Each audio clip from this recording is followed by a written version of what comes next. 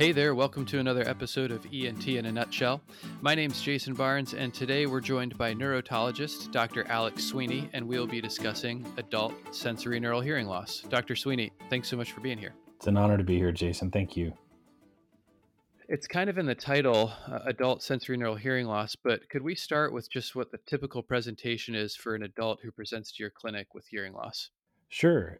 There is, I think, a very stereotypical presentation for adult onset sensorineural hearing loss, but there is also a very wide variety of what we see. I think after the pediatric years, hearing loss can be a problematic symptom for a variety of different people in a variety of different ways. But most typically, I think what we see is somebody who's older, who's suffering from what we would call presbycusis, or literally elder ears, who is presenting perhaps at the suggestion of a loved one in the form of what we would call spousal surveillance, where somebody is actually saying, well, you're not hearing me as well. You've been complaining about this tinnitus for a long time. You need to go see a doctor.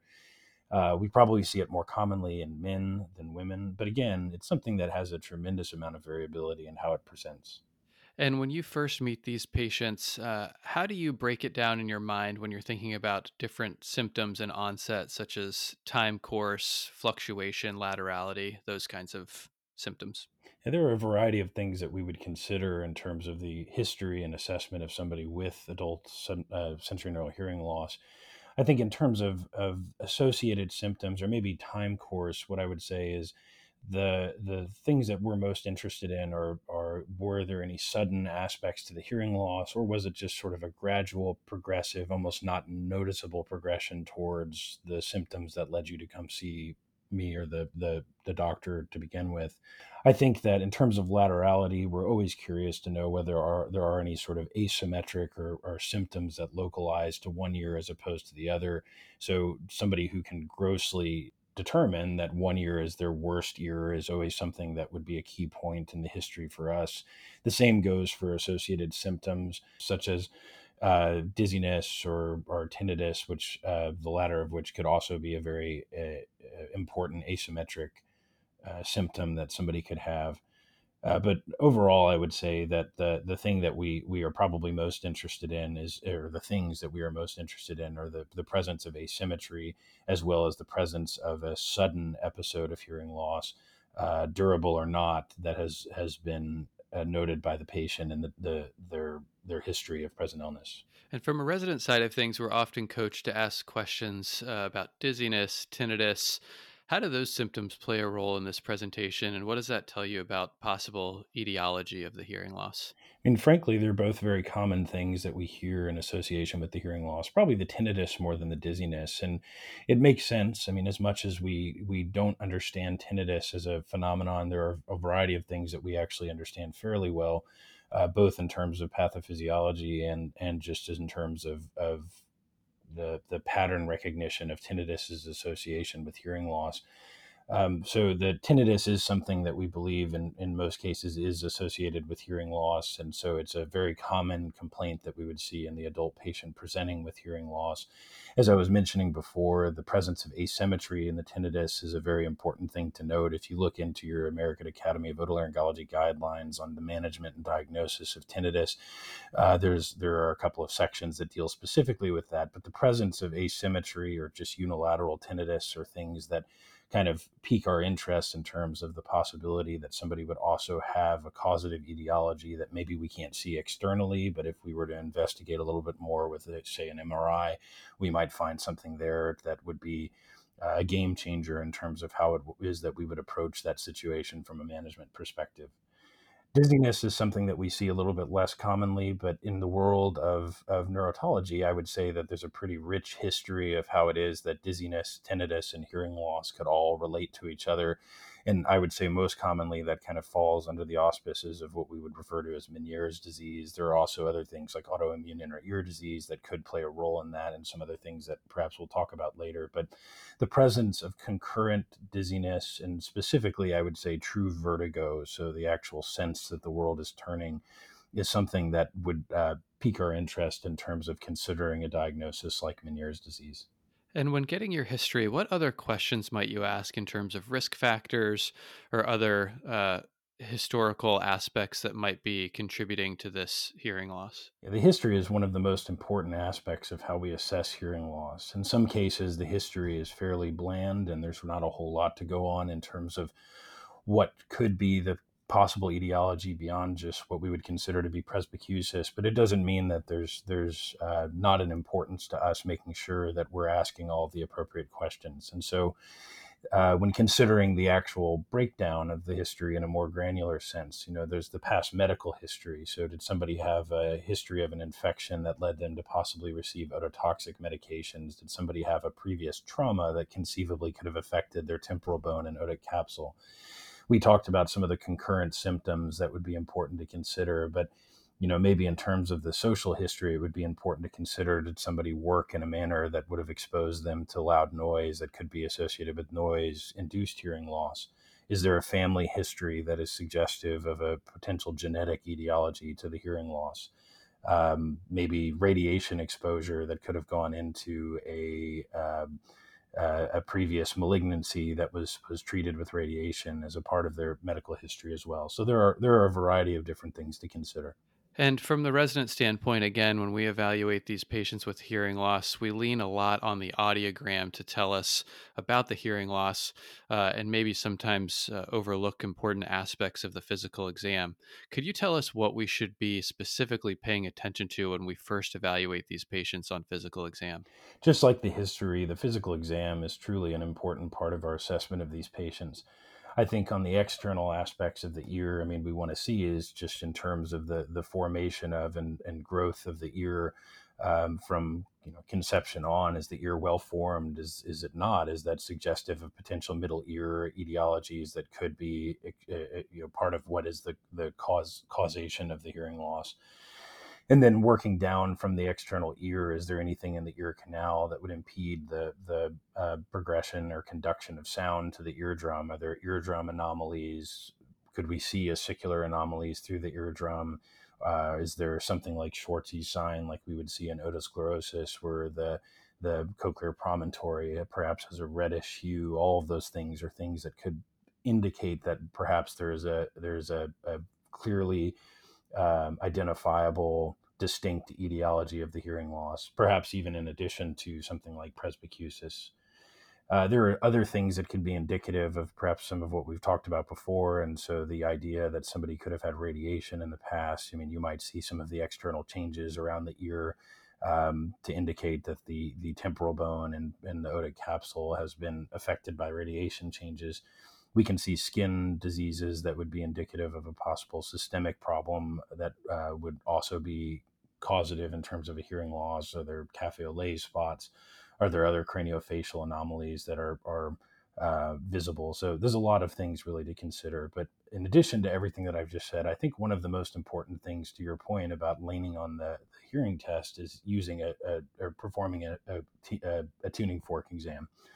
And so sometimes I feel like I look at the tuning forks and even get a laugh out of the patients on occasion about what we're doing with those. But I truly feel like the tuning fork exam, if nothing else, is a great way to validate what you're seeing on a hearing test. Sometimes the history and the hearing test don't match up. And like any diagnostic test, there's some wiggle room for error that's built into kind of what we accept a hearing test to be. So performing a good tuning fork exam, I think, also is an incredibly important thing. And next, I wanted to move on to pathophysiology and get into more of the details of what causes this disease process. But before we do, could you give us a quick overview of the anatomy, a little bit of the physiology of what we should understand when we start to think about sensory neural hearing loss? Sure. So I think that it's important to consider, as always, with in our own minds and that of the patients who we're seeing and treating and educating, the distinction between conductive and sensory neural hearing losses. There's a variety of different things that I mentioned previously that we would expect to cause, sort of in and of themselves, a conductive hearing loss, not a sensory neural hearing loss. And so I often find that that's a very important point to make. But when I think about the junction point between where the conductive mechanism is sort of tapering off and the sensory neural mechanism is becoming more important, I'm thinking of the cochlea itself, which is a remarkably elegant and intricate structure that is fluid filled and that is taking those vibrations from the conductive component and then converting them into a signal that can be understood by the brain. So when considering the cochlea, the sound is going into the scala vestibuli. The sound is coming out, in a sense, of the scala tympani. And then in the scala media is where a lot of the magic happens in terms of the inner hair cells producing that neural signal, or being a part of the creation of that neural signal that then goes into the cochlear nerve, which then takes a remarkably complex pathway through the brainstem and into the brain. I'll oftentimes discuss with people, particularly those who have symptoms of tinnitus and hearing loss, that are curious to know more about the true pathophysiology of it, the pathway of auditory input going from the cochlea to the brain, which is something that is, again, probably not perfectly well understood, but something that truly is phenomenal. And I'll use the analogy that it's sort of like a local train as opposed to an express train, because not only is that signal being created and going to the brain, but there's a variety of different stops along the way at different places where there's integration of that sensory input that's combining what's happening in the right ear versus the left ear, with and so on and so forth, as the sound signal goes to the brain. So in terms of sensorineural hearing loss, there's a lot of different possible mechanisms, but hopefully that provides a bit of a framework for where it is that the problems could occur. And with that framework, I wanted to move on to the most common causes of sensory neural hearing loss in this patient population. Could you walk us through these three most common causes and give us a little bit of background and specifics around each? So, three causes that I think are fairly common in our world are presbycusis, noise-induced hearing loss, and ototoxicity. I mean, those are three things that I feel like I see fairly commonly in my world, in the adult patients presenting with sensorineural hearing loss. And so, in terms of presbycusis, I mean, there's a very rich amount of literature that's been written on trying to understand this subject, understand specifically where it is in the inner ear that we're seeing this problem arise. Is it something that's happening in the stria vascularis? Is it something that's happening intrinsically in the inner or outer hair cells? And so there's a lot of great literature that's worth looking into, and even some, I'll talk with our residents sometimes, there's some great literature where people have looked at the histopathology of the temporal bone and tried to correlate that with the actual appearance of an audiogram, whereas the classic presentation of presbycusis would be a high frequency sensorineural hearing loss. Have been thoughts over time that there are different forms of presbycusis. But that being said, what we commonly see, we most commonly see, is presbycusis itself. And so presbycusis being something that most classically is a bilateral, symmetric, high frequency sensorineural hearing loss. We can see varying degrees of difficulty with speech discrimination. In a sense, presbycusis is a diagnosis of exclusion, and so I think it's very easy to assume that somebody comes with that hearing test, that they have, in the history suggestive of presbycusis, that they have it. But it's something that we always should be arriving at in terms of a diagnosis after, in a sense, excluding other potential identifiable causes of hearing loss. But in terms of the impact of presbycusis, it's tremendous, and so the percentages of patients that have presbycusis is quite high when you get up towards the end of the human lifespan. And so it's thought that maybe over half of people by age 75 have some degree of identifiable sensorineural hearing loss. In terms of the pathophysiology behind this, I mean, we talked a little bit about what happens in the inner ear, or what we presume happens in the inner ear, and have documented happening in the inner ear. From a genetic standpoint, there's been some discussion about whether or not there's a genetic predisposition for the phenomenon that we call presbycusis. There's the group of genes, the DFN group, though that's something that still is kind of a work in progress in terms of our ability to identify a clear genetic predisposition. But presbycusis, I think, simply put, to me, is a combination of two things. It's sort of what it is that you bring to the table genetically, and what it is that you're exposed to from an environmental perspective throughout the course of your life. And so, is it possible that from the environmental standpoint, that there is some sort of atherosclerotic component? Is there We talked about noise exposure, which is a little bit of a distinct thing, but are there dietary or medical comorbidity considerations in terms of why it is that some people lose hearing faster than others or present at a relatively similar age with very different degrees of sensory neural hearing loss. Um, and so, in terms of noise-induced hearing loss, I mean that I would say is a topic in and of itself. But the idea of noise-induced hearing loss is that you've had some sort of acoustic trauma, so a signal that has passed into your inner ear with such energy that it actually has caused an inflammatory response, so actual damage, and then the body's innate response to that damage. I'd say we currently what we believe with regards to noise-induced hearing loss is that there can be a predisposition to damage in the outer hair cells, and the outer hair cells being sort of the amplifier and fine tuner of the sound that makes it into our inner ear.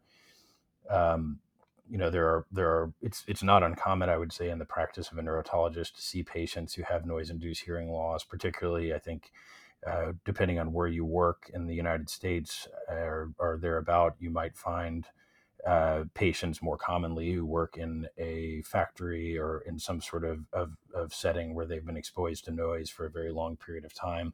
I oftentimes will talk with people about the OSHA guidelines or OSHA guidelines for noise-induced hearing loss, which I actually find difficult to remember off the top of my head. But generally, it's a pretty easy resource to look up to see exactly what those guidelines are. But the thing I think that's a key point that I reinforce to our residents is that it's not just a simple threshold of if you hear a noise that's beyond this intensity that you're going to lose hearing, but it's actually sort of a relationship between how loud the noise is and how long the duration is of exposure.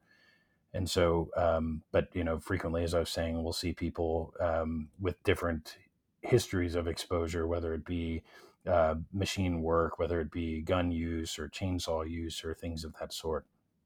I think over time, one of the positive things that we've seen in this world is the implementation of noise protection. And so we'll see people perhaps more commonly now than in years past that have earplugs that they're being required to use from as an industry standard. So in terms of ear protection, we can see people that are using earplugs, we can see people that are using ear muffs, and we generally expect that somebody can get about 30 decibels of protection. Interestingly, though, there's a thought that those things aren't necessarily additive, so that you wouldn't necessarily see additional benefit by wearing both the earplugs and the ear muffs together. In terms of the OSHA guidelines, there's not I find a perfect way to remember this, but it is something important to consider. And as I was saying before, there's actually a way, there should be a very easy way for this information to be accessed and looked up. But probably if you were going to remember one thing, I think one way that you could kind of create a mnemonic for yourself is that the duration is something that kind of halves, and so it goes from 8 hours to 15 minutes, where 8 hours is the first point in time of exposure time wise that you would expect to potentially see noise induced hearing loss, or you could consider a hearing loss to be noise induced. And so it goes from 8 hours, 4 hours, 2 hours, 1 hour, a half hour, and 15 minutes. And then in terms of the actual noise intensity that you would hear, it starts at 90, and just with each increasing interval, it goes up by 5 decibels. So at 8 hours, the noise intensity that could go along with a noise-induced hearing loss is 90 decibels. 4 hours is 95 decibels. 2 hours is 100 decibels. 1 hour is 105 decibels. 1/2 hour is 110 decibels, and 15 minutes is 115 decibels. And finally, could you tell us some specifics about ototoxicity? What are some of the commonly encountered ototoxic drugs? And maybe also in the world of ENT, what are some medications that we use that could be ototoxic? Ototoxicity is a fascinating subject, and one just like the ones before it that could almost be a talk in and of itself.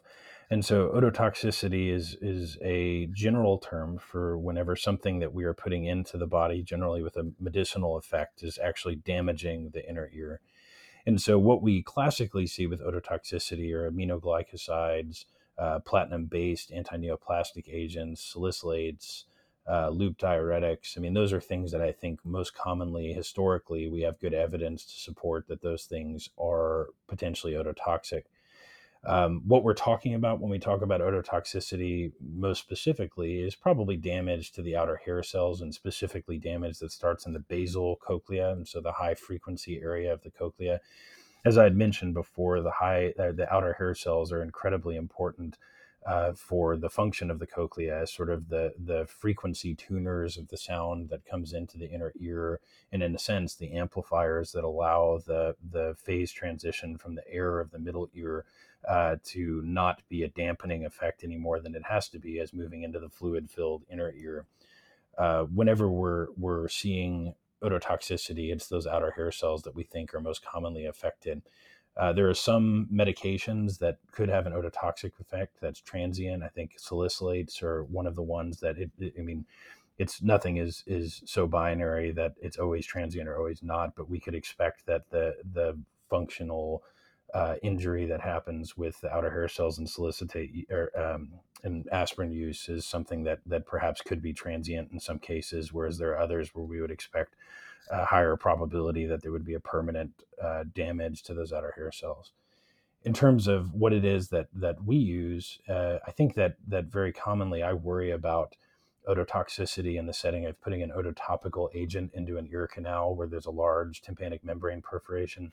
Some of the smaller perforations, some of the smaller tubes, I would hope that breaking the surface tension of that medication and it going through the tube or going through the hole would be something that's hard enough to happen to where you might not be likely to see the ototoxic effect. But I'm generally very cautious and, in fact, avoidant when it comes to the use of things that are ototoxic in the setting of a potential route into the middle ear. And the reason being that we don't want to see the possibility that something gets into the inner ear and causes those damaging effects. But when considering the treatment of infections, gentian violet is something that's used very commonly, and gentian violet is something that generally, at least in a variety of animal studies, has been demonstrated to be fairly ototoxic. We see the use of streptomycin still in ototopic or ototopical preparations, and that's something that clearly can be ototoxic.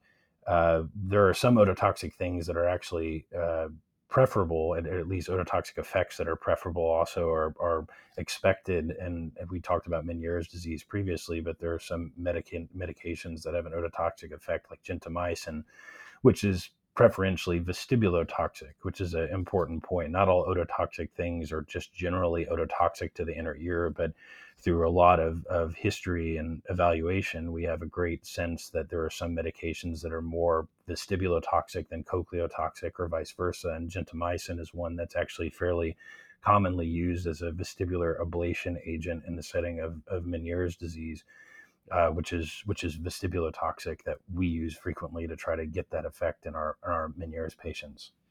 And with these three more common causes in mind, could you tell us what else you keep towards the top of your differential diagnosis when folks present with hearing loss? So, of course, there are a lot of things that we should be considering whenever we have a patient who's an adult with sensorineural hearing loss. As I talked about a little bit before, there are things that should jump out at us or that we would want to be on the lookout for that are more historical in nature, that could indicate that Meniere's disease is present, or autoimmune inner ear disease is present. And in addition to that, I mean, when we were talking about asymmetry previously, there are a variety of different so-called retrocochlear pathologies that could be considered. Chief among them, the vestibular schwannoma, which is a benign tumor that affects the vestibular nerve, but also affects the eighth nerve in general, and also affects cochlear function. So those are things that I would say that we're generally on the lookout for in terms of distinct etiologies than the more common ones. And one question that I like to ask is about the natural history of the disease, meaning what happens if this goes untreated? And at face value, I feel like you can say people continue to struggle to hear, but what are some of the other effects of untreated hearing loss? I like to tell people that hearing loss is, in a sense, part of the deal, and I say that as somebody who has hearing loss myself. And so, in terms of natural history, on some level, given the wear and tear that affects our body everywhere, we might all expect that, just if nothing else, the environmental exposures of the world are enough to cause us at some point in time to experience some degree of hearing dysfunction. And if not that, then perhaps something more on a processing level in terms of the pathways that I were talking about before that can create a sense of hearing loss that maybe isn't clearly demonstrated on a hearing test. But in terms of the natural history of hearing loss, I think generally when we see it, there's a pretty decent chance, at least in the world of presbycusis, that it would be gradually progressive. In things that have a more distinct history of exposure or a history of a sudden loss, it's a little bit trickier to speculate what's going to happen with that hearing loss. But the hope would be that, at least in terms of the actual effect of an exposure, say to an ototoxic medicine, that there's a point in time whenever the hearing loss occurs, and that as time goes on, the probability that there's going to be additional damage from that exposure is pretty low. So, in terms of the effects of that, I mean, they're tremendous. And so people suffer with hearing loss. It's, I think, one of the things that makes cochlear implants as wonderful as they are is that when you consider the sensory deprivations that we can have throughout the five principal senses that we have, the hearing loss is a tremendous burden on the people that suffer it. And so to know that we have something at the end of that, just philosophically, I think is a comforting thought, hopefully to every human in existence that might suffer from hearing loss. But in terms of the primary effects of what we might see, and so I think first and foremost are safety issues. And so just from our own personal experience, we actually have natural disasters where I'm located that can involve hurricanes and tornadoes. And so when you consider how it is that somebody could be awoken in the middle of the night and to tell them of sort of impending disaster as it relates to a natural disaster or a weather related phenomenon, I mean, very often there's an auditory alarm, that there's some sort of sense of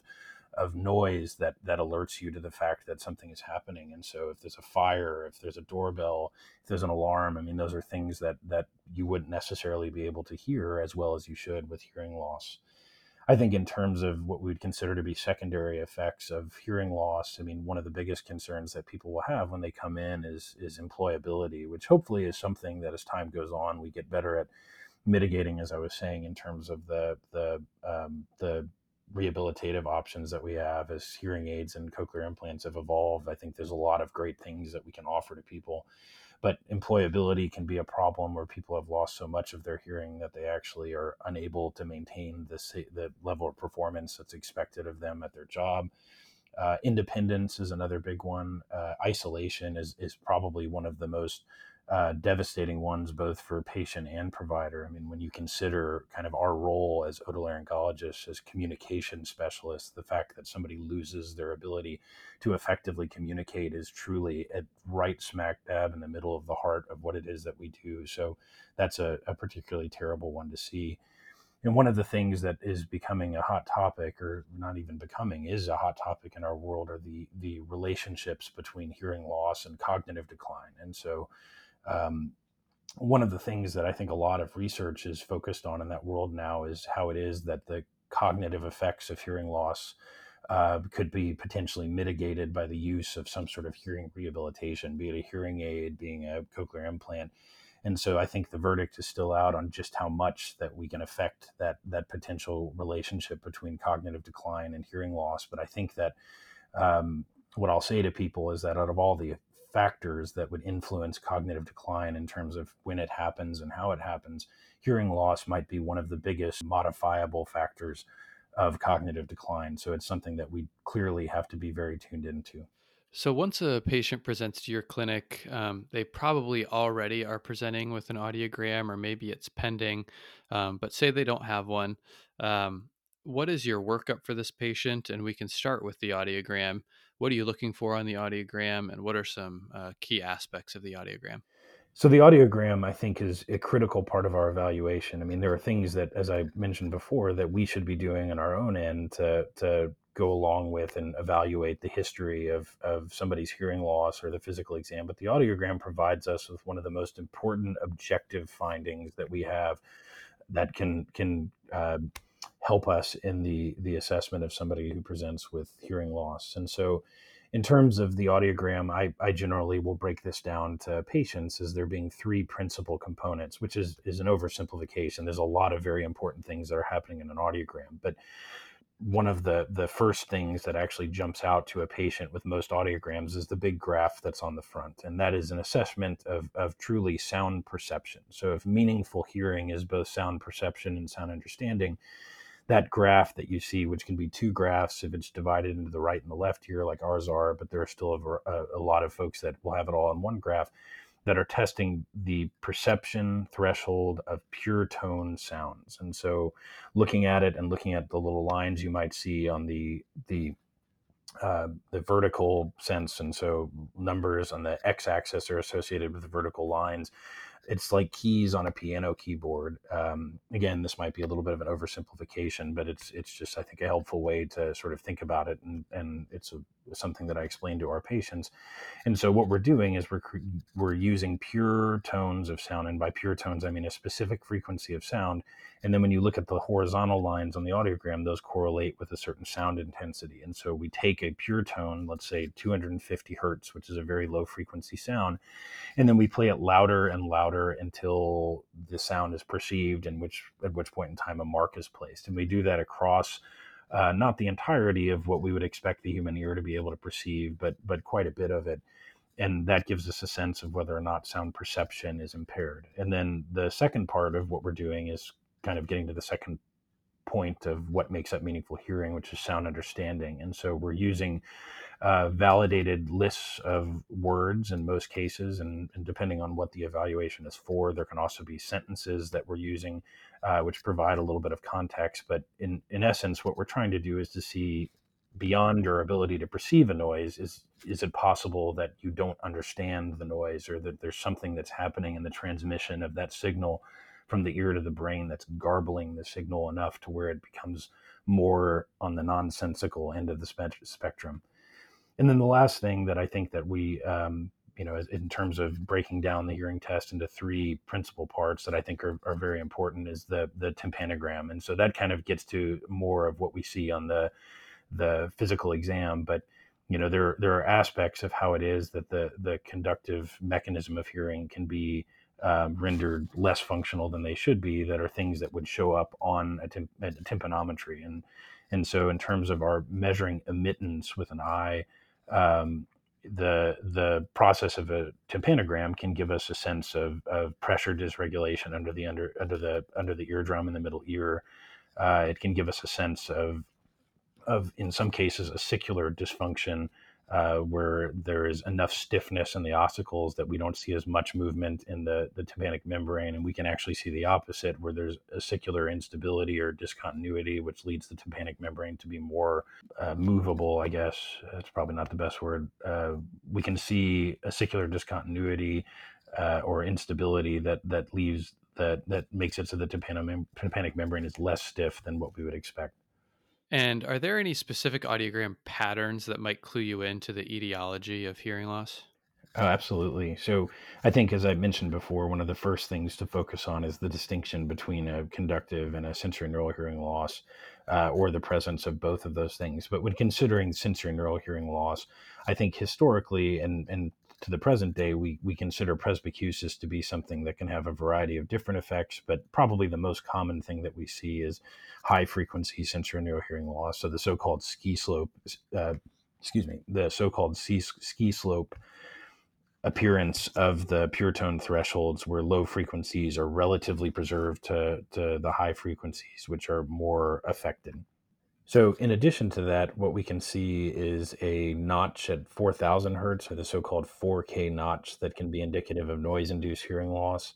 There's the so-called cookie bite hearing loss, which is actually more of a middle frequency in terms of the spectrum of what we test on an audiogram hearing loss, and so relative normalcy, or at least thresholds that are less affected at low and high frequencies and more affected at mid-range frequencies, which can be indicative of a congenital, potentially even infectious etiology in a congenital sense. We can see upsloping or low frequency hearing losses, most commonly in Meniere's disease, and so ones in which the lower frequencies of sound have been disproportionately affected relative to the higher frequencies of sound. So, sort of the opposite of the classic ski slope audiogram that I referred to in presbycusis.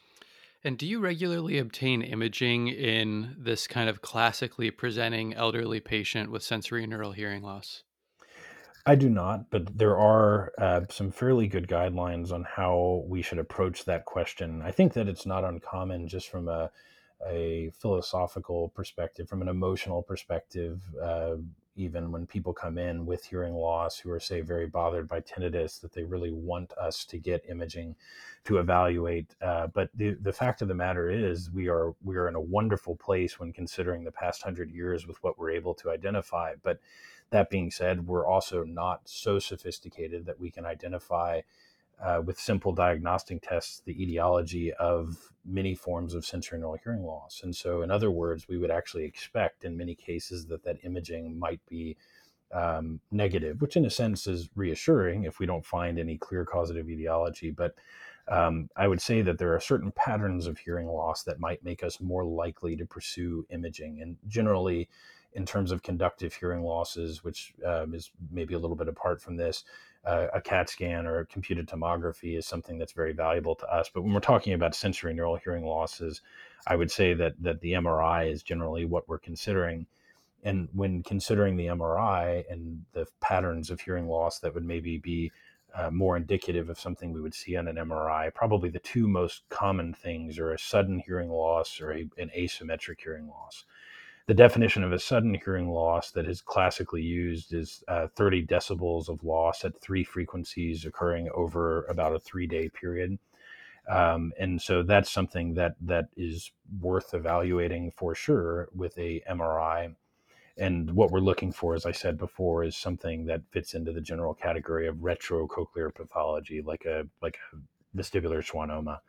In terms of asymmetry, that's a little bit trickier. And so asymmetry, there's actually a variety of different definitions for asymmetry. And I think depending on whether or not you're interested in finding every possible evidence of retrocochlear pathology, or you're more interested in just having a higher probability of finding something whenever you're doing the MRI or whenever you're ordering an MRI, you could have two different guidelines. But the general guideline, I think that's perhaps most commonly accepted, is having two consecutive frequencies with a 15 decibel asymmetry when comparing one ear to the other. But those are, I would say, the most common reasons that we would order an MRI. But as I referenced the American Academy of Otolaryngology guidelines as well, there's also evidence to support that we would get an MRI in the setting of asymmetric tinnitus. Though from a probability perspective, I would say that it's less likely that that is going to yield a positive finding or something that's clearly the etiology of the hearing loss. And now, considering treatment, there are two main treatment options for hearing rehabilitation, including hearing aids and potentially cochlear implantation. Could you start with describing to us how you counsel patients on hearing aids, who is generally considered a good candidate for hearing aids, and what are some pros and cons to pursuing that treatment option?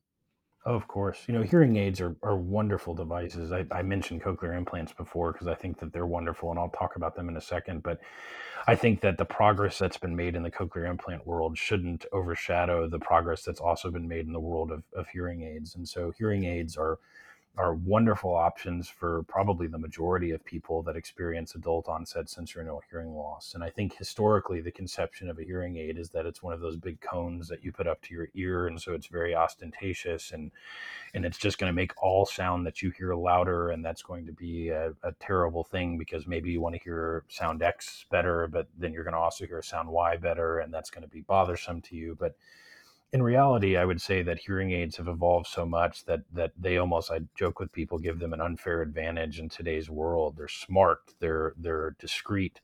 The hearing aids can interface with a variety of different electronic aspects than there are a lot of different electronic devices that we have with us. When considering the appropriate patient for a hearing aid, I think there's can be a little bit of or at least in my world, I am not infrequently surprised by the people who benefit from hearing aids and want hearing aids, and then people who don't benefit from hearing aids or don't want hearing aids. But the general sense is that there's a consideration of what's technically aidable, and historically speaking, the definition that I have gone by is if you are able to score above 50 or 60% in terms of your word recognition, which was one of the aspects of the audiogram, then there would be a thought that putting an amplifier on your ear would make it so that you're amplifying enough good signal to where you would get benefit from it. Now, I think that that's a generality. It's not necessarily true for every patient, because we do see people that actually have less word recognition who are very happy with their hearing aid. So I think you have to take it on a case by case basis. But I think that considering the pure tones of what's aidable, 75 decibels in low frequencies, 90 decibels in high frequencies, some of the cons of a hearing aid. I think that in today's world, many forms of the sophisticated hearing aids that I'm talking about are very expensive, and so it might be problematic in terms of access. And some of the physical, physiologic cons of a hearing aid. And so when you're considering some of the hearing aids that actually occlude the ear canal, there can be a problem with what's called the occlusion effect, where you're actually blocking some sound out while amplifying other sounds. And so that can be problematic. We see people really actually fairly routinely in our clinic who have such a hearing aid who also have infectious issues, where the actual environment of the ear canal is changed by the constant use of a hearing aid that blocks the ear canal. And so they're developing bacterial and fungal infections as a result. So those are all things that I think are important to consider in terms of the pros and cons of hearing aids. There are people still, despite all of that, and despite the counseling that we provide, that have uh, such a negative reaction to the hearing aid once they get them, that they become non-users, which we try everything we possibly can to avoid in terms of how we structure our counseling between the neurotologist and the audiologist. I'd like to think with appropriate counseling, the rate of non-use is actually fairly low, and I'm very hopeful, as I imagine many people are, that as as we kind of evolve as a society, the stigma associated with hearing aids, where people would assume that a hearing aid means that you're elderly and nobody wants to have that particular stigma, is perhaps diluting a little bit over time and becoming less significant. But we still see that as an issue as well. And you mentioned cochlear implantation. Could you tell us some of the pros and cons of cochlear implantation and who is a candidate for this procedure? Yeah, cochlear implants, though I'm very biased, I would consider to be the most incredible, sophisticated, and successful neural prosthesis device ever discovered, invented, created by humanity. And so, as I referenced before, I think one of the best parts about cochlear implants is that when you consider kind of the end result, the end of the line for sensory deprivation in any sense, we actually have an answer whenever people have lost hearing. Whereas with sight, with taste, with smell, there are definitely great answers and wonderful things happening in those worlds. But cochlear implants, for a variety of reasons, have really gotten off the ground in terms of neural dysfunction in that sense. And so the person that I think in a general sense is a possible candidate for a cochlear implant is the person who comes into you who's tried a hearing aid, maybe tried multiple hearing aids, that just isn't happy, isn't satisfied. And it's for reasons that have to do with their hearing acuity. And so, I mean, we can see a lot of people that are dissatisfied for a lot of reasons, but the person who's struggling with what you would consider to be the best fit hearing aid is the person that, at least in my world, should go to be evaluated for a cochlear implant. And so when you consider that evaluation, it's a fairly systematic thing. And so, per the FDA at this point in time, cochlear implantation is considered whenever somebody has presented in the world of let's say, presbycusis, with less than 50% understanding in the ear that's the worst ear, so the ear that's potentially to be implanted, which in our world, I would say in a general sense, is the worst ear, and then less than 60% understanding in what we would consider to be their better ear. And again, this is done in the best aided condition. So it's actually a test to be distinct from a traditional basic audiogram hearing test, which can involve little inserts that are put into the ear or headphones. The evaluation for a cochlear implant is something that involves the patient wearing the best possible fit of hearing aids on their ear. So the FDA is creating a labeling for the cochlear implant, but an important thing I think to consider in our world is that beyond that, there's the question of, does your insurance company follow that labeling? Does your insurance approve the use of a cochlear implant? Or in other words, will they be willing to pay for the implant? Because the issue with cost, even though hearing aids is kind of a unique world and how insurances cover it and don't cover it, perhaps more commonly don't cover it.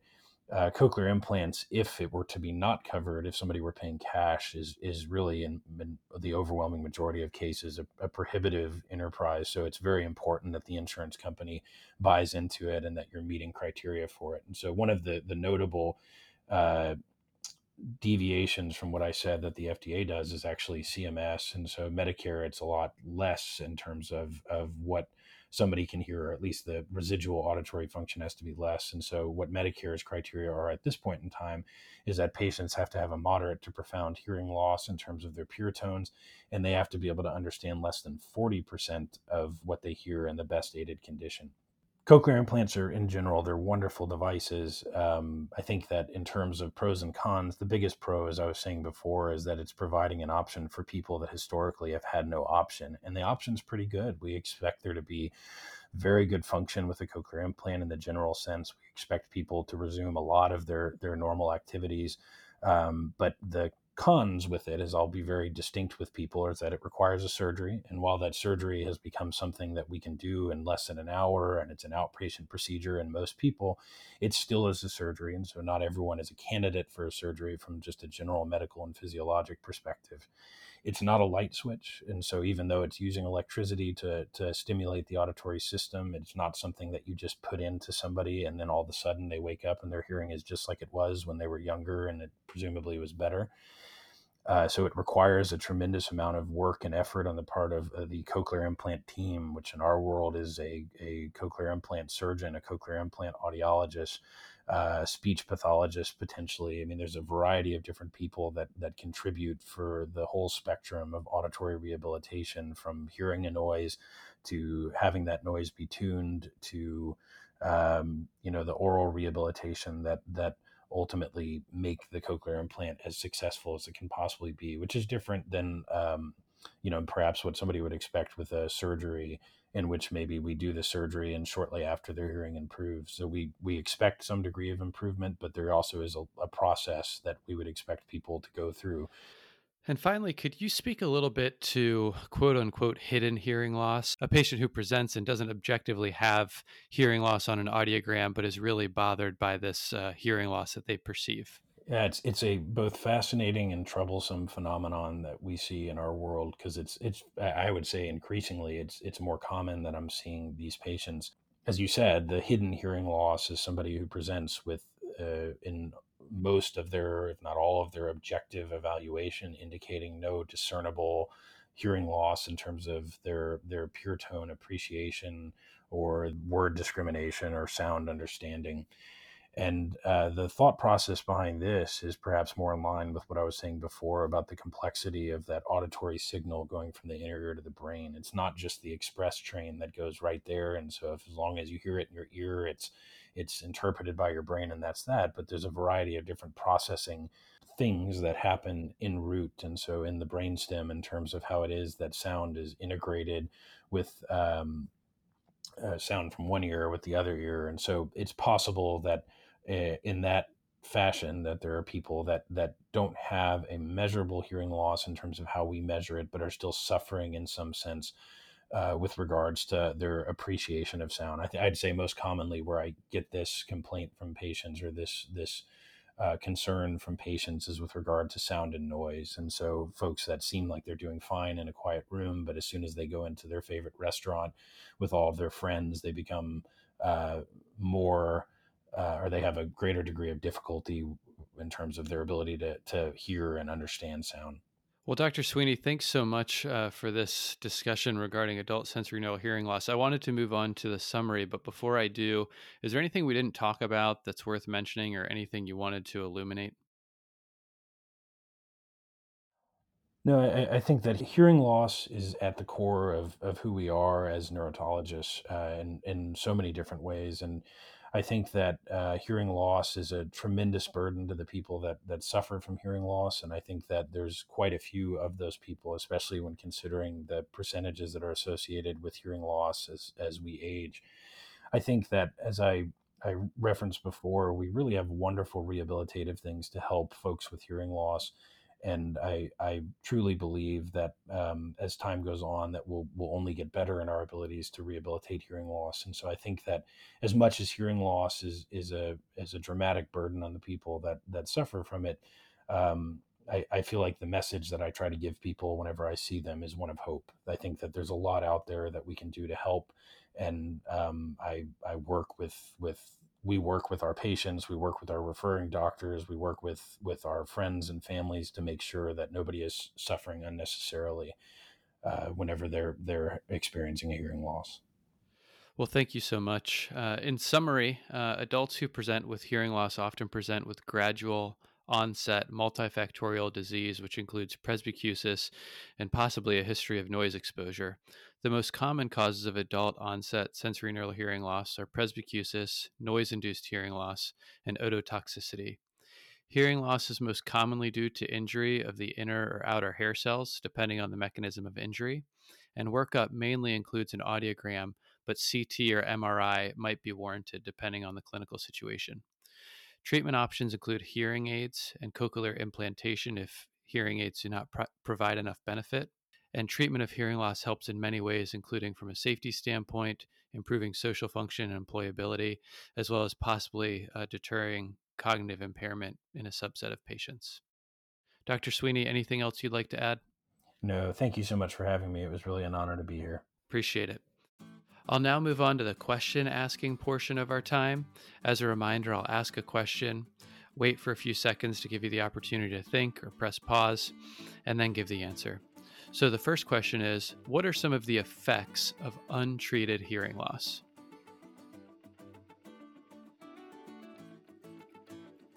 As we discussed, there are some primary effects, including safety issues such as not being able to hear a fire alarm, a doorbell, a telephone, or other things that could be a warning of a possible disaster or something going on in your surroundings.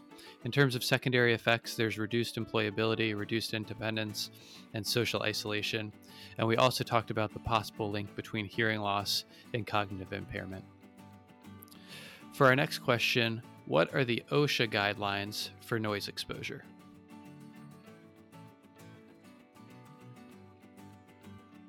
As Dr. Sweeney said, this might not be the easiest to remember, but might be worth trying to come up with an easy mnemonic. And that's by starting at 8 hours of duration with a 90 decibel noise exposure.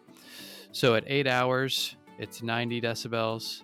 Half that is 4 hours, and increase 5 is 95 decibels. 2 hours, 100 decibels. 1 hour, 105 decibels, and so on. And for our next question, describe some commonly seen audiometric patterns and what they typically represent.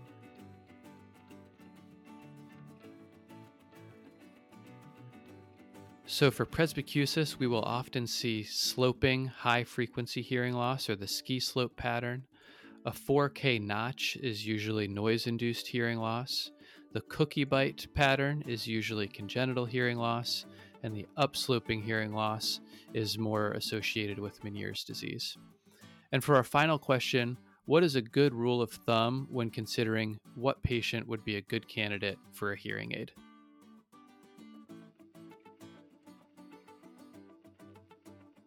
When considering offering a hearing aid to a patient or considering who would be a good candidate for a hearing aid, word recognition scores of 50 or 60% are generally considered better for hearing aids, where if it's lower than that, they might not gain as much benefit from a hearing aid. Thanks so much, and we'll see you next time.